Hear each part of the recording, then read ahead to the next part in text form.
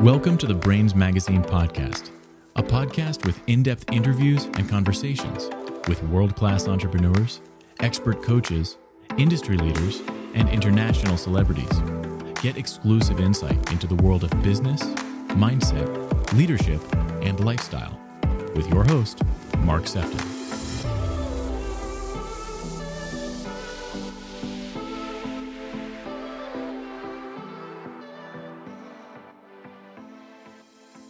I want to welcome you to this very special edition of the Brains Magazine podcast. Today is our second edition for the Diversity, Equity and Inclusion panel. And we're going to get our teeth stuck into a fantastic and fascinating topic called the conscious versus unconscious bias.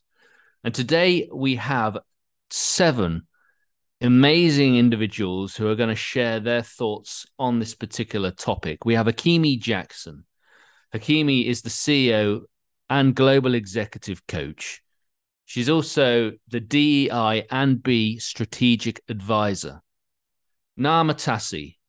Naama is using brand, content, and systems to attract premium clients consistently. Naama is a LinkedIn trainer and marketing strategist. Also joined with Cordelia Gaffer. Cordelia is the ultimate joy monger. Cordelia is the creator of Replenish Me and also a fellow podcast host. We have Dr. Lisa Lewis with us. Lisa is a TEDx speaker, a best-selling author, and the belief system boss. We have Andre Smith. Andre is an author, an editor, and a writing coach. We have Dave Barr. Dave is a disability advocate and educator. Let's dive straight in. Hi, guys. How's everybody doing today? Are you all doing well? Obviously, there's 7 of you with me, which I'm excited for. Is everybody good? Doing fantastic. Doing Wonderful. great. Amazing. Amazing. So cool. So today, obviously, the whole topic is around conscious versus the unconscious bias. And so we're going to dive straight in today. And my first question is actually going to come to you, Naama. I would love to know from you, what is a conscious bias? Can you tell us what a conscious bias is and maybe give us an example? Hi, I didn't expect to go first, but I think conscious bias is where the bias is intentional. I mean, the preference to do something or act in a certain way is intentional, based on experience, life, but you prefer it that way. It's intentional. Yeah. Yeah, it's interesting. I think that when we get into the real nitty-gritty of this interview, like one of the questions that I've got further on down the road is actually what is the difference between like having a preference for something and actually having a bias? Because I think that is an interesting playground to kind of just have a little discussion on. So when we're talking about the conscious bias, you're talking about having a preference, and that's based really on experience, your own life situation. We all have a lens and a point of reference and the way that we see things. And I know, obviously, me throwing that one at you, you weren't expecting it, and it's always interesting, isn't it? Somebody has to go first, and Yeah. I'm glad it was you now. So well done. You can breathe a little bit, and we're going to come back to you. And we're going to get some more from you as well over the next 45 minutes or so. So thank you, Naama. Lisa. All right. Lisa, I'm gonna come to you now. I would love to know from yourself, what is an unconscious bias, and could you give us an example of that? So when I think of unconscious bias, the thing that immediately comes to mind is what we don't know, we're unaware of as an individual, that we are biased in that particular way. So part of an example that I like to use is I am finishing up my certificate at Cornell for diversity and inclusion, and I had to take an exam about conscious bias. And I was so taken aback by the results of the exam of a conscious bias that I did not realize I had. The test gauged when hiring individuals, looking at pictures, headshots only, and brief highlights, about 5 for each individual: education, experience, and that sort of thing. Who would you hire? And it was a quick response. So when I got to the end to find out that I had the unconscious bias of picking people who were better educated and attractive versus those that were unattractive and possibly equally as educated.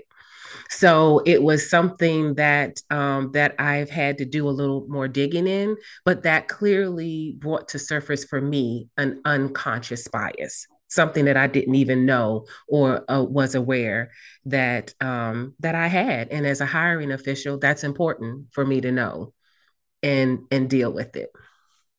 Yeah, again, I'm gonna have to hold on to my own brakes here because I'm really curious about like going back to that preference again, preference versus bias, and like where is the middle ground, where is the crossover? So I'm kind of having to hold myself back even from both what you and Naama said there, because it's like for me it's like a bit of a rag to a bull. I'm kind of thinking, there's a part of me that's like, yes, we need to be all inclusive and we need to challenge and we need to have an awareness and we need to be challenged in our own blind sides. And then a part of me is like, it's perfectly fine to have standards to like the color blue over the color red and, all that good stuff. So just wanting to hold back a little bit. Great. Thank you, Lisa, for that one. That was beautiful. Dave, would love to speak to you now, Dave. My question for you is, why do unconscious biases need to be challenged and changed? Why is it not okay for them to continue? Well, here it goes. Here's an answer that I'm just sort of thinking off the top of my head. Why they need to be changed is, I think, for more people to be recognized, more people to be understood, more people to be thought of in a good way or however they want to be portrayed. I think for me personally, so I've been blind since birth, and so I everybody has an unconscious bias in some way, but like for example, I guess I feel like if somebody's describing something to me and they're like, oh, should I not use color because you've never seen color? And I'm like, no, tell me what color your hair is or what color the shirt is that I'm looking at, because I need to know these things. I mean, it's kind of a basic example, but it's just one of those things where, like, if somebody's describing something, I've never seen it, but I want to know what it is so I can relate, in society. Because in my case, I grew up in a world made for and by sighted people. So it's always there. And I'd rather know about it than not know about it. So I think, why they exist is just because I think it's a human thing to have. But I think the more you recognize it, the more you can step back and kind of take stock in your own way and say, okay, what is the bias and how can I change it? Yeah, it's beautiful. Like, I think one of the challenges, like if I just speak for self, because I always think that when you speak of self, you're on more secure ground. I think, there's certain things, Dave, that I'll never experience, because I'm not blind and Right. and you are, and so I require and I also encourage, obviously, for you to share your truth, so that somebody who isn't blind can be educated and more sensitive towards what it is that I can do to support you and encourage you, just as I would love your support and encouragement in me being able to see. As an example, and when we're talking of like the unconscious, it is some of these, I guess, ignorances, would you say? Yeah. And we all have them. Like, I think that's the first step, is to say, yeah, I've got that. That's a part of life. So I think it's not something that's ever, this is just my opinion, but it's not something that's ever going to go away, but it's how you deal with it and how you make it, so that it's a learning experience as opposed to just something that's there. Like, okay, I have this bias now. What can I do with it to make myself more aware and better? I think. I love that. And I also think that, when I hear different like debates, there's one big one in the UK at the moment, and it's still around racism, and they put a lot of emphasis on sport being the solution, of racism. And I think, when they say, oh, football should do more or the government should do more, actually, individually, we should all do more. We're all responsible for diversity. We're all responsible for equity. We're all responsible for inclusion, both as us wanting to be heard, but also us wanting to hear other people. And one of the reasons why I love doing this particular podcast is purely because we're all having a voice and we're all helping and educating each other, as well as giving our own point of reference, because I'm not going to experience some of the things that you do, and maybe you won't experience some of the things that I do, so I shouldn't hold that against you. But what I should do is speak my truth in the hope that it liberates all and that we all become more accountable, which is really what I want. Thanks, Dave. I'm looking forward to getting more of your thoughts as we dive in deeper. Right, my next question is for Cordelia.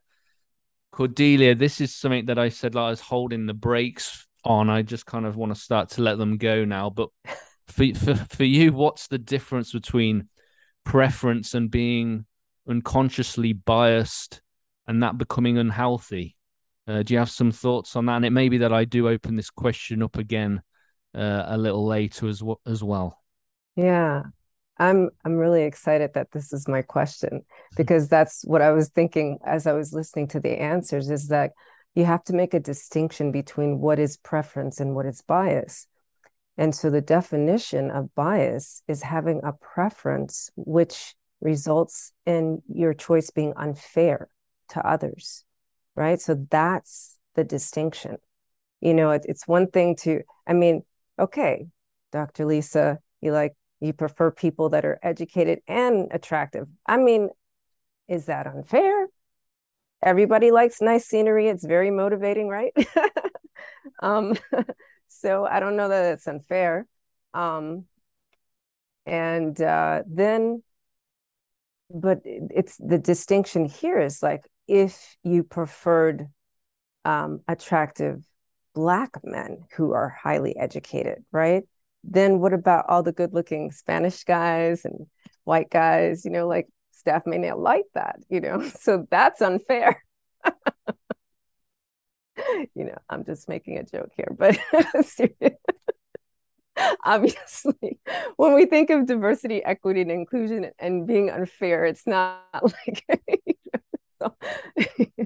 But it is interesting though, isn't it? Because like this whole topic is kind of interesting to know where to sit yourself and where to not even second guess yourself. Because if you think of if we all want a partner, then we all have things that we like and we don't like, and it should be absolutely okay to rule out certain individuals, because then they're not like what we're looking for. Right. At the end of the day, we only have to like one person and have a one romantic partnership.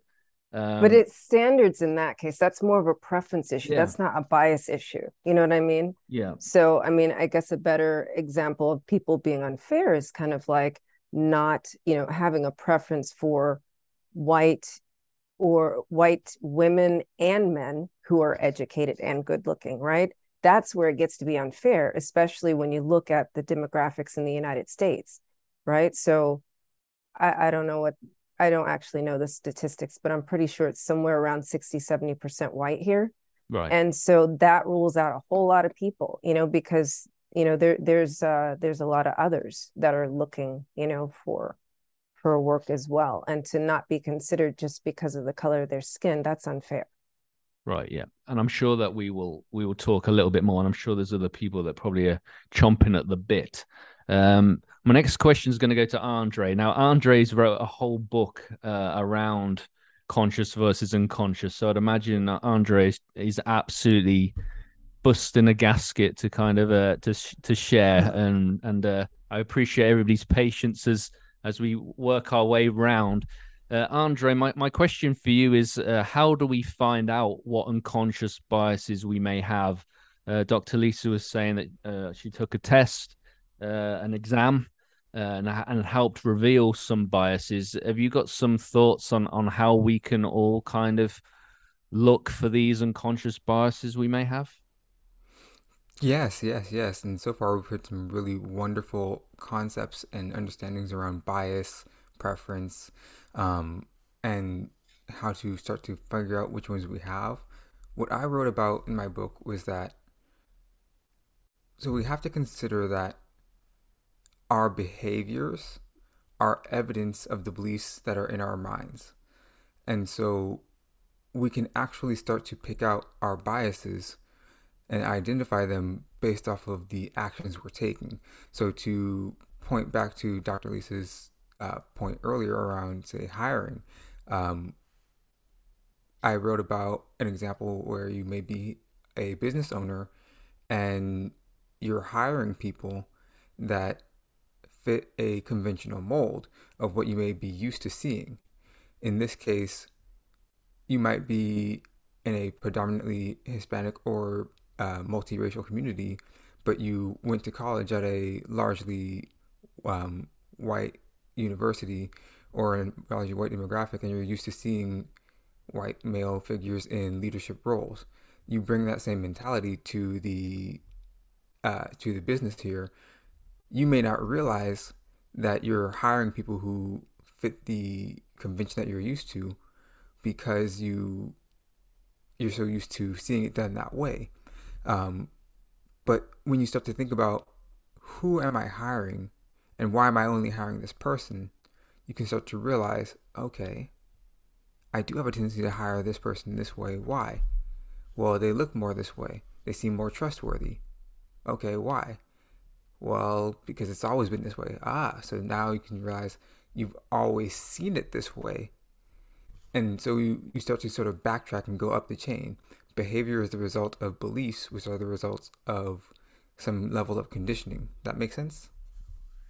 Yeah, does it kind of shines a light on maybe a couple of things in the past, and I'm talking like 10, 15 years, not to incriminate myself, but even like choices that I may have made, like to hire people because I know what the general public want in a particular environment, and so yeah, it's interesting that you said that our behavior is the belief in our mind, and actually the first thing that we can all do is to focus on some of our belief systems, right? Could you give us an example of that?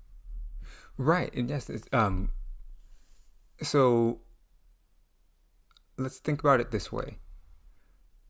Let's say we touched on the idea of preference a moment ago in dating. You may think that it's totally preference. Some may say it's totally conditioning. But let's just say, for example, that you only want to date people within your own ethnic or racial demographic. For me, let's say I only want to date Black women. This is all hypothetical for the discussion here. But let's just say here that I only want to date Black women. The question becomes why? Why is that? And so if the behavior is only dating Black women, African American women in particular, where does that come from? Oh, well, I have a preference towards them. Why? It's going to trigger a because answer. The because is, well, they look like me. They can relate to me. We have a shared experience. My family will like them more. I won't be so confused. There'll be less social ridicule. And so this belief then behind those thoughts, because really that's what we're getting at. We have these answers out of thoughts, and the belief is right above that. The belief becomes really, or reveals itself as, if I date Black women, I will be more socially accepted. It's going to be more normal. It'll be a better fit for me. So I'm going to make that my preference. Now I can ask myself, if I want to change that belief, is this true or is it not? Is this a valid belief to hold? Would I be equally as accepted or have equal validity in society if I only date black women or if I date openly across different races? And that discussion can go so much further into different directions, but when you start to identify the chain of thoughts that you're holding and the beliefs that they stem from, you can start to challenge them and really think, wow. Another really short example is, let's say you're walking down the street at night and you come across a person of a different skin color who's just kind of standing there. So let's say you're a woman walking down the street, going to your car or in the parking lot, and there's a man of a different race just kind of hanging out. He, in your perspective, looks a little bit shady. For most women, right off the bat, their attention's gonna go up high because they don't know this person. He's a stranger. He's a man. It's nighttime. The level of danger for them is really high. Now, let's say that he's dressed suit and tie. It looks like he just got off a business meeting, or is going to seem more or less threatening? Probably less, because he has the appearance of someone who socially can be trusted versus someone who looks like they came off of a gangster rap cover. But it also depends on where you might have come from. For some women who grew up around those types of guys, that's going to look more trustworthy than the standard average Joe white guy in a suit who might, for them, resemble some serial killer who has no business being in that neighborhood. Why are you on this part of town? But for each of them, there's going to be a set of belief systems or a set of beliefs that come from their background. That's going to inform their thoughts. That's going to trigger their behavior, which is probably to keep an eye on him while they're walking by, clutch their purses a little bit tighter, maybe have their hands on their keys or their cell phone for an emergency call. When you pick out those behaviors, you start to trace it back. I'll stop there. No, yeah, it's good. And you're gonna have more time to interject. Obviously, whenever we're talking about a subject that's in your wheelhouse, where you're passionate, you have a lot of knowledge. It's really hard to just be fully measured on what you want to share, because you've obviously got a lot of wealth and knowledge. Obviously, writing a whole book on this, so that's totally understandable. We will come back to you, Andre, as well. So Hakemia, I just wondered from your point of view, like how do we improve the whole situation now around the unconscious and the conscious bias? How do we improve equality and diversity at this current stage? From my perspective, is making it more than just a business case, but making it a mission case. Connecting it to, and I've heard it throughout, this common theme of connecting it to, the why, on why we're doing this from an individual level and an organization level. Why are we here? Is this just for information? Are we having this podcast just to run our mouths? Or are we having it to actually do something about it, to change the societal approach on how we see Black and brown, ableism, sexism? What are we doing with this information and why? And what's the impact behind the why? So once we get that information, and this is through podcasts like this or facilitation workshop, executive coaching, that's my background, where we gain this heightened awareness of your connection to this topic, unconscious bias. Oh my God, I've had them all my life. I didn't even know. Okay, well, what are you going to do with this information? Acknowledge where you're at. Mark, you said it. You know what? I'm reflecting back, and I may have had some skeletons back there in my story. You did. I did. It's there. So what am I going to do about it? Okay? I'm going to make some change. Now it's time to act. How do I want to act? In what capacity do I want to act and lead in this space? Because the reality is, as you can see, certain things, it's a little touchy-feely, right? This is a very emotional topic. And our hearts can get very heavy, very fast. So what we want to do is take a step back to see, where do I want to make this lasting impact? Because I can't do all things and be everywhere pertaining to this topic. But what matters most to me? You know what? I want to be in this space, particularly for white men. I want to help them increase awareness on their biases. And here's why, because I'm a white man. I've been in this space. And I've seen how my awareness has created this space for diverse people here on this podcast, and it's making a difference. Okay, Well, let's do it. Let me do that. In what way do I want to make this impact? What does that look like for me? What does success look like for me as Mark at this level, at this season in my career? And then what does that look like elevating it next year and the year after? Make it purposeful and intentional, and not just about what you can get in return or how you want to look as a brand amongst the community that you're in. Yeah, I mean, you said that with a lot of passion and conviction, and you're right there. I think you're touching up on something, because I think there is a danger, and it's difficult for me because in some ways I know that I'm privileged. I've heard some people say that being a white man from the UK in particular is one of the greatest privileges in terms of society.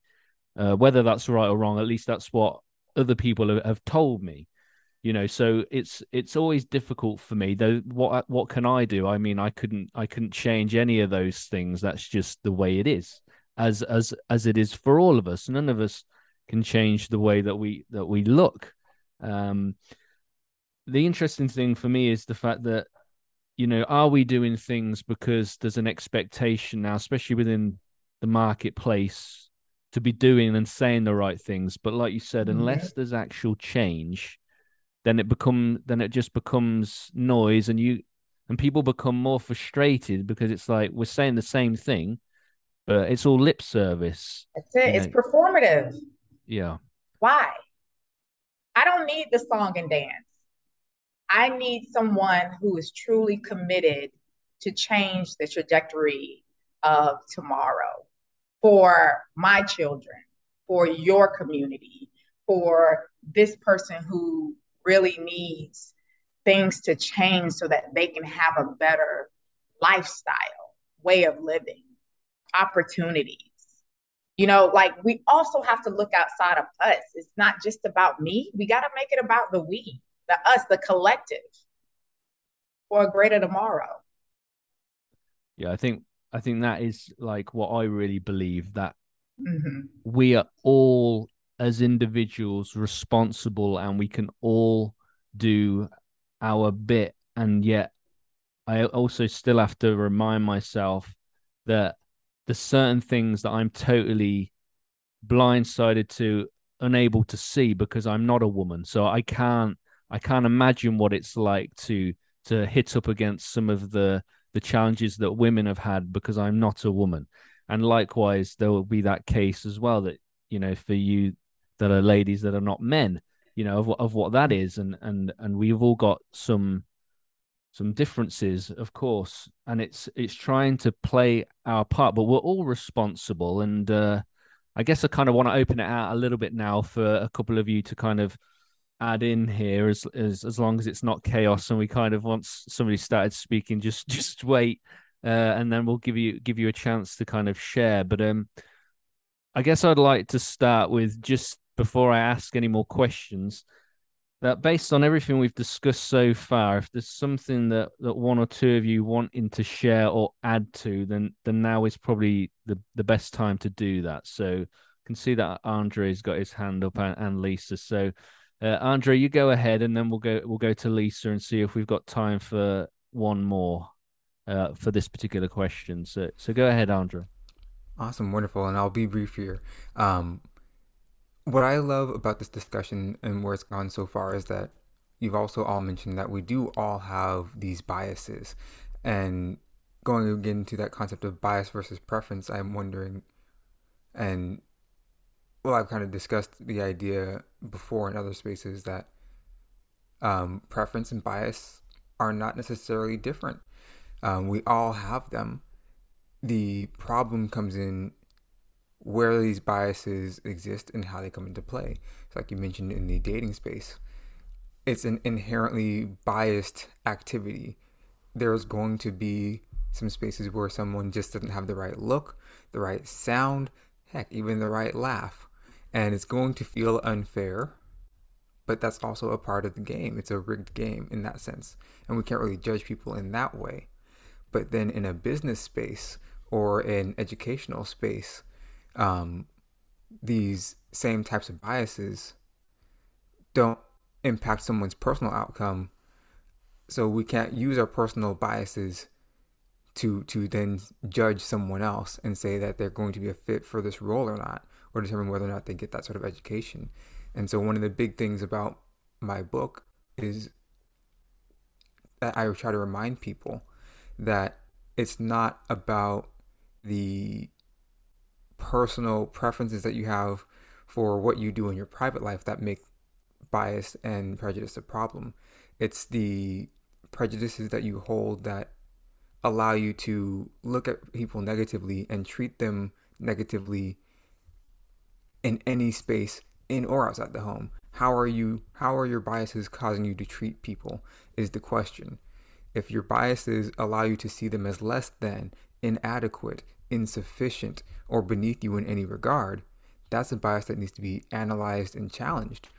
And the same is true for anyone else. If you are feeling like you're being treated this way, no matter what your skin color is, no matter what your ability or disability is, you should be questioning whether or not this space is fair and equitable to you and to others. Because if you're feeling this way, there's more than likely someone else feeling this way, and it might become an issue of a old belief system that needs to be torn down. So that's good. I'm glad that you made the distinguishment as well between, like, say, personal dating and something in the workplace, but it coming down to really how are you treating people? Because for me, it's about respect, it's about courtesy, and it's about consistency, and not treating somebody differently just because of what they have, what they don't have. So that was really good. Lisa and then Dave. So Lisa, let's hear from you.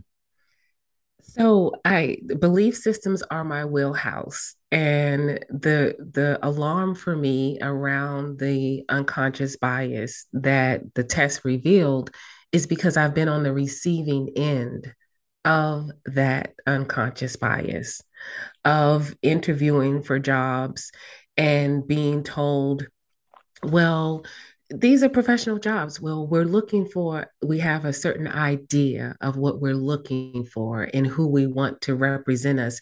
We have a public facing position and we have an internal facing position. And to hear for the external facing position, we want a certain look for people to be receptive to the information that that individual is sharing, as opposed to the person that's internal facing that deals with the customers inside. We're fine, regardless of how that individual looks. So, two people, same level of experience, same level of education. However, when the final decision came down to who got what position, it was about looks. So to have to show up for job interviews, not that I like anybody else, I don't show up scruffy looking, right? I show up the best way that I possibly can.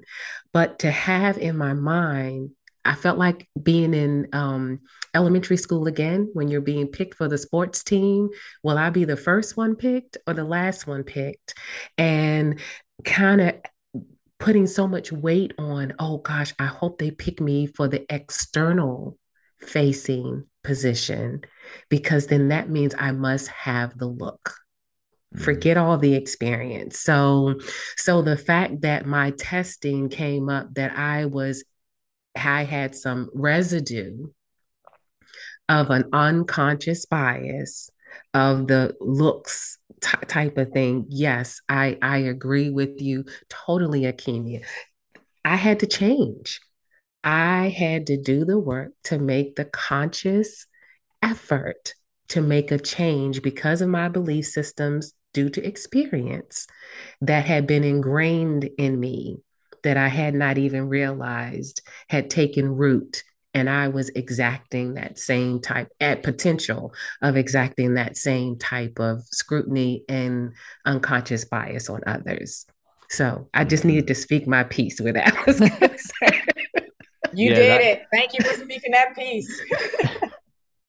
Yeah, it's definitely a powerful illustration, and it says a lot about you as well, because Whenever I think of leadership, I always talk about how leadership starts with self, and we all have to look at self first, both on how we communicate with others, but also how we communicate with ourselves. Your ability to reflect and to look and to be honest with yourself has now enabled you to also be honest with others too. And I think that's really important. And I do want to go there in a few moments in terms of what can we all do as individuals to start to alter and change this situation of biases. Dave, go ahead and share some things that you want to respond to from what you've heard already. Okay, well, here goes off the top of my head, and I think like I'll try and be brief in quotation marks. Um, as a person with a disability, right? That very word puts me in a different category in terms of how it's talked about. And just for the record, I don't really have a better word for it because that's what it is. In my case, I am not able, and in my case, never have been able to see. And it's going to be different for every person that has some sort of disability, whether that disability is something that's, obvious like mine, or whether it's the so-called invisible disability that you wouldn't notice from just walking by somebody on the street. And so, I mean, I think I recognize in myself that I have my own bias and things like that. Um, and with other people with disabilities and someone maybe has a speech impediment, I'll admit that sometimes I've in the past been like, okay, come on, can we go a little faster? And then I have to remind myself, no, that's as fast as they can talk. It's just how they are. And, to recognize that sort of thing. But I think in the workplace, it happens too for people with disabilities, especially. 1 in 4 people in America have some sort of disability, whether they disclose it or not, which they're not legally obligated to do. And the employer can't ask about it, but also the employer is thinking in terms of their bottom line and productivity of the individual. And so, in my case, I use a screen reader. My computer talks to me. Things take me a little bit longer because I have to listen instead of look at a piece of paper, or I have to get things in different formats so that I can use them electronically scanned in and things like that in college and stuff. So everything takes me 2 to 3 times as long sometimes to get information. And an employer might look at that and be like, man, that's going to be 2 to 3 times as long as ours, and that means more money, and we don't want to do it. And so a lot of people with disabilities aren't employed because of that. And it's frustrating, but still, even with technology as fast as it is, that's how it is. And so I think those two things are kind of relatable, and like recognizing how those things work together, work against each other, I think is important both within our own selves and within a corporate structure as well. So sorry that wasn't as brief as I thought, but there you It go. was beautiful, though. It was beautiful, and it was humble, and it was real, and it was honest. And I think we can all put our hands up and say we've all got biases, we've all got unconscious biases, we've all got things we need to work on, to own up to be challenged, to challenge our own truth. And like what we were saying earlier, like we don't just want it to be lip service, we want it to actually make a change. And it always starts with self, how we have to actually start to question our beliefs in our mind, like Andre was saying, and then asking ourselves the questions as to why, and then find that because, and then really drill down into that, like, and challenge some of those thoughts. So yeah, thank you, Dave, for that. Cordelia, you go ahead and share something. I was thinking the great news here is time is not linear, and that means that as a possibility, by us having these conversations and replacing the noise with better noise, right? In quotations, then that will normalize people thinking about freeing themselves from their biases. It will get people thinking about, do I have biases? how did that happen? Like, when did that happen? You know?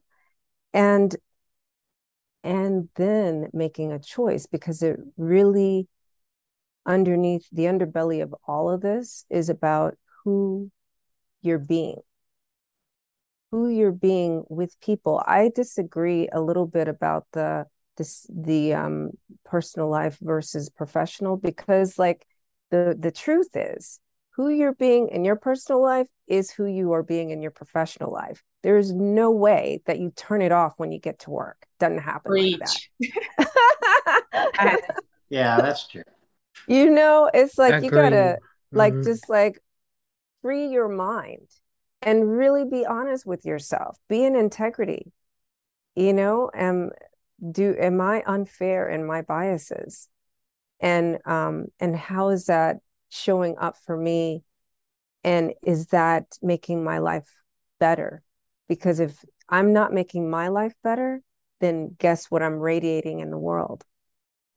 More of my miserableness. So that's all. That's good, and it's healthy to have a slight disagreement, because I think that's how we kind of start to process and again that brings a healthy dynamic and challenge. So thank you for that, and obviously there was quite a lot of agreement there anyway, so that was good. Naama, did you want to say something? Because I'm mindful everybody else has had something to say, so if you'd like to share something from what you've heard so far. Yeah, not exactly to share, but to ask a question. Yesterday I was having a conversation with some of my ladies, and it just came up. Is it possible for a Black person to be racist? No? No, because racism is about economic and political power. And so unless you're in a country where most of the people are Black or the majority is Black, that it wouldn't be possible. Because again, going back to the definition, that's the distinction between prejudice and racism. Mm-hmm. Okay. Does anybody else want to answer that? Because that's a really interesting question, as well as a really interesting answer.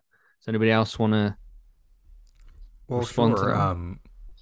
Yeah, Cordelia, perfect answer. Great question. Perfect answer. Spoken very clearly. Just to add on to this wonderful answer, it really is the difference between the definitions of racism versus prejudice versus bias. Bias is an unfair belief, to kind of paraphrase and loosely define. It's an unfair belief around the differences of things. Prejudice is an unfair belief system that disenfranchises someone else. Racism is systemic.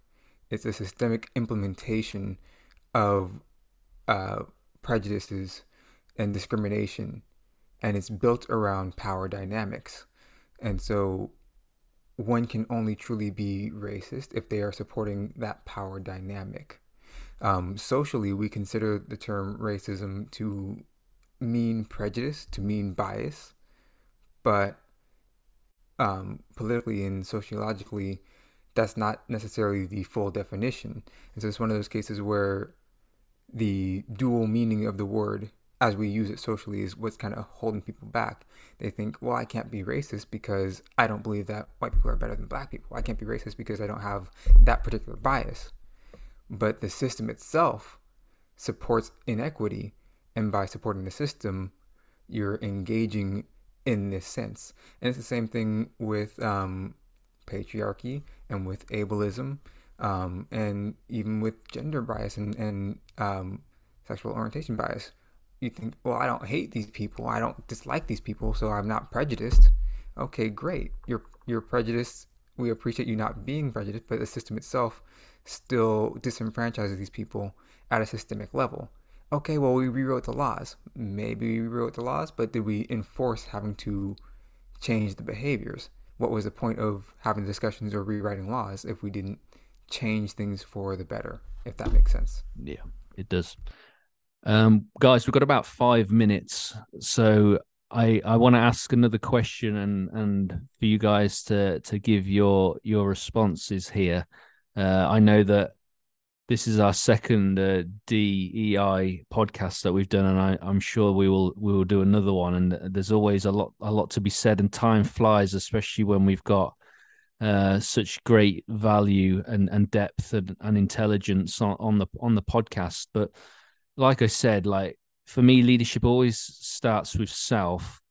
And I believe that we're all responsible for how we turn up in this world. So my question is, what can we all do as individuals to alter and change this situation of unconscious bias and really capturing everything we've talked about? And what maybe if each of you can share one thing that we can do as an individual to actually really take hold of this. So it goes from, not just knowledge and preaching and having a nice conversation, but actually for society to change. So feel free to go one at a time on this one. For me, I'm mad that you just gave us one thing, but I'm gonna try to just say one thing, and that is accountability. We've all heard leaders say, this is what I'm going to do. This is what I'm going to commit to. But then we look a year down the line and nothing has changed, or we barely moved the needle forward. And that's because we're not keeping our leaders accountable. And if we are, it's not sticking. So accountability may look like, hey, I'm going to call out some of the systemic white supremacy policies or processes that you have in place at your organization. Or, hey, I'm going to call out that you're not keeping your end of the bargain. So maybe from a performance perspective, you're going to get impacted. Hey, I'm going to call out, these actions that you're allowing on the team. It's not inclusive. We don't have the psychological safety.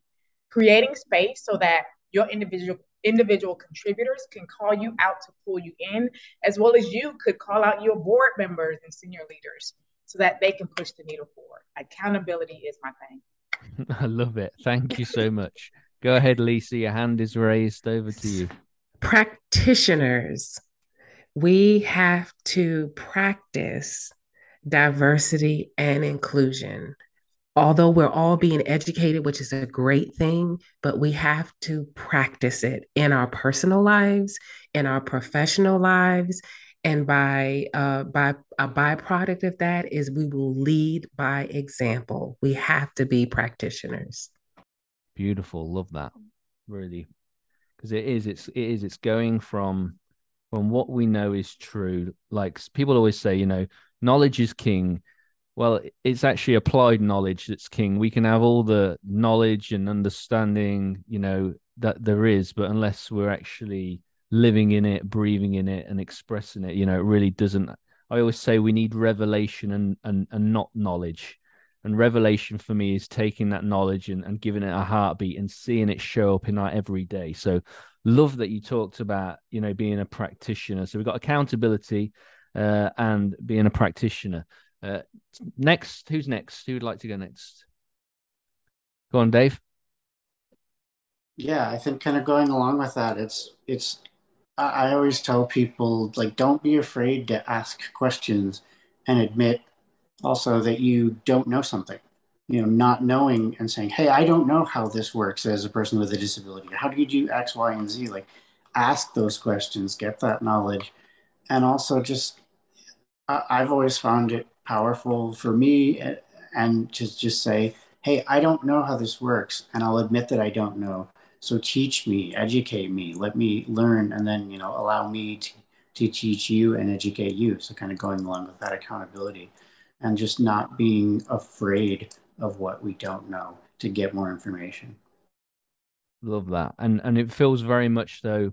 I mean, I always have an opinion on everything, but I always love to be in an audience and in a discussion and with each of you today to really ask questions so that I can be in a place of understanding and learning as well. So I love that you shared that, Dave. Thank you.